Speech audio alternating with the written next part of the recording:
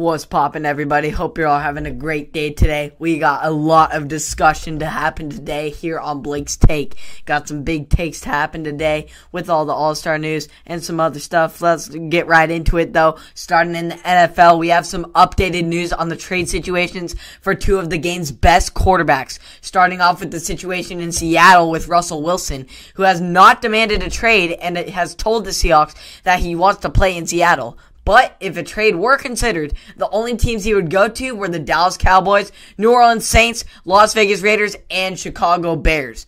Wilson expressed frustration that this season over all the hits he has taken and stated his desire for more say in the team's personal decisions. Those comments were out of the norm for Wilson, who normally never speaks publicly or about any complaints for this team over the first 9 seasons he has been in the NFL. Wilson with a potential deal in place and a trade is unlikely, but other teams are noticing tension that is brewing for years between the Seahawks and Russell Wilson. Wilson's contract has a no-trade clause that he would have to waive in order to be dealt trading him before June 1st of this year, which would trigger a $39 million in dead money charges against the Seattle's 2021 salary cap. Wilson has 3 years left on the 4-year, $140 million extension that he signed in April of 2019. That includes base salaries of $19 million, $19 million, and $21 million. So it looks like a less drastic Deshaun Watson situation, which we will be talking about next.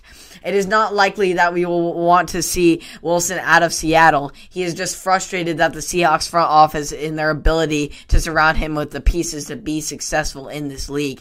So I believe that Wilson is going to stay in Seattle, obviously, due to the organization not being able to take that much dead money. And he doesn't want to leave Seattle, but definitely this front office is going to have to do work and learn from the situation that is happening with Deshaun Watson to not let the front office and the QB be divided, because we all know how that goes. And speaking of which, now on to Deshaun Watson, who had met with new Houston Texans coach David Culley and informed Culley that he has no intention of suiting up for the team again.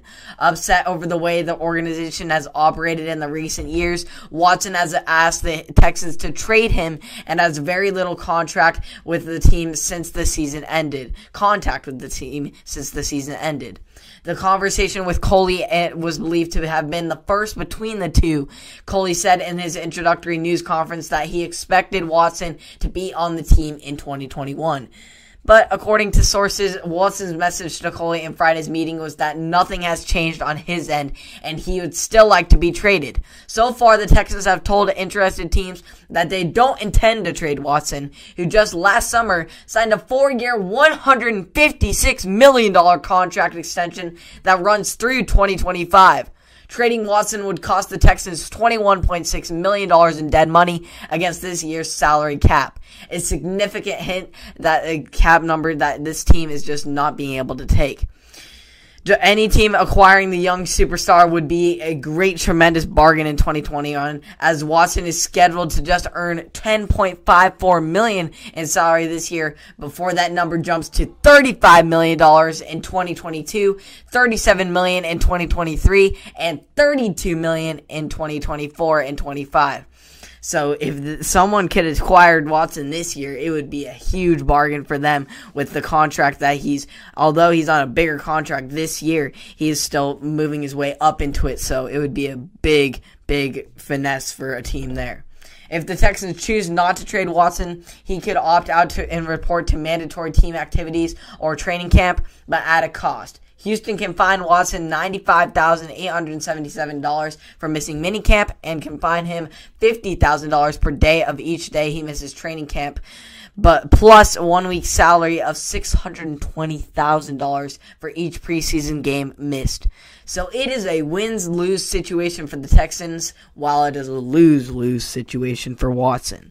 If the Texans choose to keep Watson and he does not attend team activities, the Texans will lose their young star quarterback, but will receive financial gain still from him missing that, and they will ultimately lose more because of, obviously, his quarterback and their skills that he has, and they'll lose their franchise quarterback that was expected to be there for ages. But now that they would also recover financially from that in some of a way. Not a huge way, but definitely some way. On the other hand, though, Watson's losses are all around just plain loss for Watson, with him having to stay with an organization he despises and is going to be fined if he chooses not to be a part of it. It's a struggling situation in Houston where both sides aren't seeming that they are going to budge anytime soon. So not a fun situation for Watson. Not a very fun situation for the Texans either. They're trying to keep their quarterback, rightfully so, but they haven't done a very good job in their front office, especially you trade the guy's favorite target, and that's going to bring up some red flags, and then you trade away the head coach and aren't able to get one in for another year. That's definitely going to bring up some red flags, and Watson's pretty much just done with the Texans organization at this point. So it's right for them to part ways, I feel like, though. If their quarterback isn't going to be a part and back this team up and back this front office up, and the front office in return isn't going to back them up, then it's time for them to split ways. As far as the NBA, yesterday we announced who would make the All-Star team, but now we're going to talk about who didn't and the biggest snubs of this year's All-Star list. There are always more deserving All-Star candidates than there are spots for them, but that's never been more true than this season. We're going to list off the top 5 snubs of this year's All-Star game. Starting off with the biggest snub, by all means, this year was Devin Booker. Most coaches weren't going to pick two of the Suns players, and it looks like Booker was the victim of Paul's success. His assist rate has undisputedly dipped down when Paul is around, but he has actually increased the usage rate to 30.3% and continued to do his extremely efficient scoring. This might be a tough pill for Booker to swallow, but hey, as long as his team stays healthy, he'll get his first taste of the playoffs in a few months. However, even though he won't be an official All-Star, he will still be an injury replacement for the Lakers forward Anthony Davis on the Western Conference's roster, which is a positive, but it's positive and negative, but at least he gets to play in the game with the guys. Next up, we have Mike Conley, our second All-Star snub.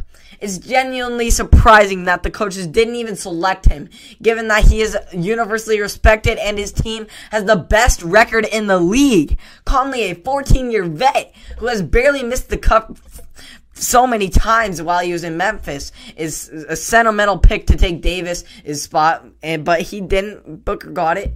He also has a rock-solid statistical case per 36 minutes per game, 20.2 points, 4.2 rebounds, and 6.9 assists on 59% of shooting.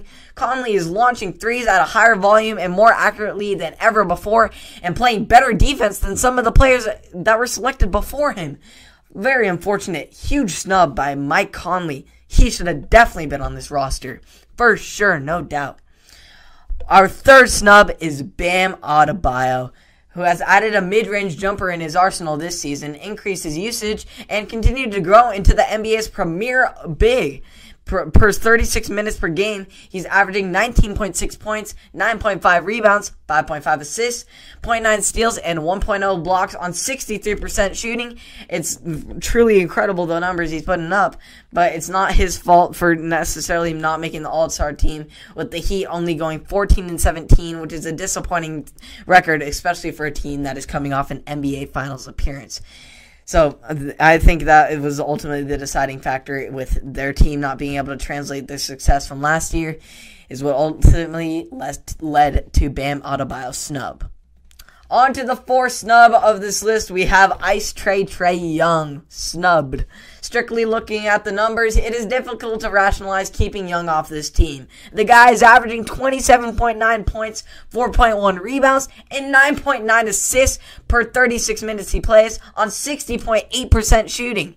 On opponents can't even keep him off the free throw line.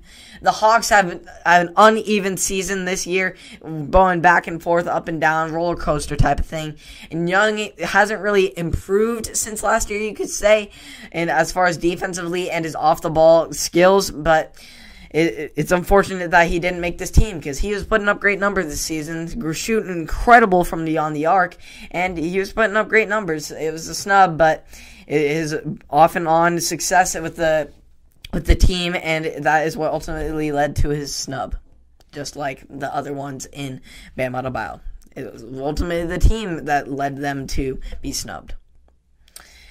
And now, last but not least, we have Domantas Sabonis. He's probably the biggest snub I have on this list. Hey, people may have not known him before, but you definitely knew him this season with all the Pacers he's done with the Pacers, getting them a strong start to this season. But his case lost some steam as the team go lower and lower in the rankings. Like Adebayo, though, he has unquestionably gotten way better since last year and should have definitely made an All-Star game this season. He's averaging 21.3 points per game, 11.5 rebounds, and 5.7 assists on 59.5% shooting, with a career-high 25.4 usage rate. Everything in Indiana just revolves around him, and I don't see why he couldn't have made this All-Star list. I mean, everyone had him getting in. Shaq, everyone on NBA TNT had him making in, but got snubbed. Huge snub there. So all around huge snubs in the NBA. There's definitely more. Fred VanVleet, DeMar DeRozan, Tobias Harris. Way more snubs than we've already seen. But I think this year there were some really tough pills to swallow there with some of those players that are playing at elite all-star levels that just didn't have to make the cut. Better luck next year, guys. Hopefully you don't get snubbed.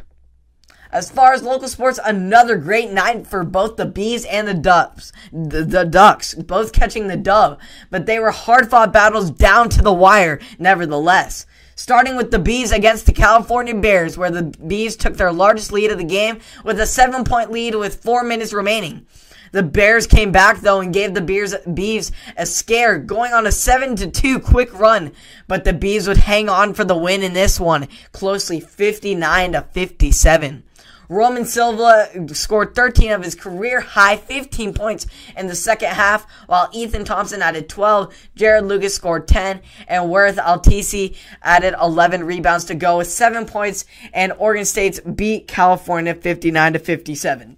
The reason this game was so low scoring and so close was neither of these teams could buy a bucket from beyond the arc. The Bees went 0 for 10 from the three-point range. 0 for 10. Oh my. And the Bears weren't any better off. They went 2 of 17 from beyond the arc. Oh, that was really rough to see, but the Bees catch the dub, and that's always good to see. Several starters scoring in double digits, too. But very interesting fact that I was shocked to hear about. This is Oregon State's first win at Cal since 2009. What? Who would have thought? I mean, the California Bears are good each year, but they're not like insane NCAA tournament type team. And the Bees haven't won there since 2009, so good on the Bees for getting that win against Cal. Proud of them. So on to the other close matchup of the night where we had the battle between Oregon and Stanford. It was a back and forth game, but the Ducks started off to find their rhythm, and at the end of the game, causing them to never look back from there. Dart's three-pointer with 3:55 left gave the Ducks the lead for good at 65-64. Chandler Lawson also followed 48 seconds later with a dunk on the 3-point lead, and Oregon made a 4-6 from the foul line in the final minute to hang on in this one, keeping their conference title hopes alive with 4 regular season games left on their schedule. Chris Dewar had 17 of his 24 points in the final 10 minutes. LJ Figueroa had 13 points. Eugene Amarayu had 12 points and 10 rebounds, while Eric Williams Jr. scored 10 for the Ducks, and they catch the dub. The Ducks are now just a game behind the UCLA Bruins for the top spot in the Pac-12. And considering all they've been through this season, this team is the most perseverant team out of the whole nation, I believe. They were in the lowest of low. They were ranked below Oregon State. Not to diss on Oregon State, but they were pretty bad at the start of the season. And the Ducks were ranked below them in all the games they missed. All the setbacks they had, the injury complications. The list goes on and on what this team has been through in the 2020-21 season. It has been difficult for these Ducks to try and establish themselves as an elite team in this NCAA tournament and try and get in there, trying to stay in the top 25. They were in there for a while, but they kept getting sat back. They've been pushed out pushed back in of the top 25 rankings, and they've been to the lowest of lows of the Pac-12, going as low as the 7th seed, and now they're right back up at the 2 seed, almost at the 1 seed. This team is incredible. The amount of determination and heart this team has, I cannot explain. The insane vulnerability that they have been through and just put themselves out there, got to grind, put their heads down, and really just push through and persevered through this season, never giving up. And I'm so glad to see, and I personally think the Oregon Ducks are my favorite to win the Pac-12 tournament and come out here and punch their ticket to March Madness in March. So it's going to be a great end to this season for the Oregon Ducks, and hopefully Oregon State can push strong, but it's not looking too good for them now. But more on the Ducks. They are looking great, and they're my favorites to win this Pac-12 tournament. So thank you for tuning in to another episode of Blake's Take. Hope you enjoyed all of my perspectives on the All-Star snubs. Very unfortunate there. Hope some of those guys could have made it, especially Sabonis, dude. That man deserved that. And same with Devin Booker, but at least he gets to play in the game due to an injury of one Anthony Davis, so glad they get to get back. I hope Deshaun Watson can get out of his situation. I'm hoping he can get out. I'm actually hoping Russell can stay and that they can figure it out, because it's a minor situation, and it's just the front office getting him pieces to surround himself with, not more frustration with them being like trading away players that he wanted to keep. So I hope that all gets settled out. Hope all of those frustrations get dialed down, and hope you all enjoyed this. You can catch me on Apple Podcasts, Spotify, and or YouTube, and I'll catch you all in the next one.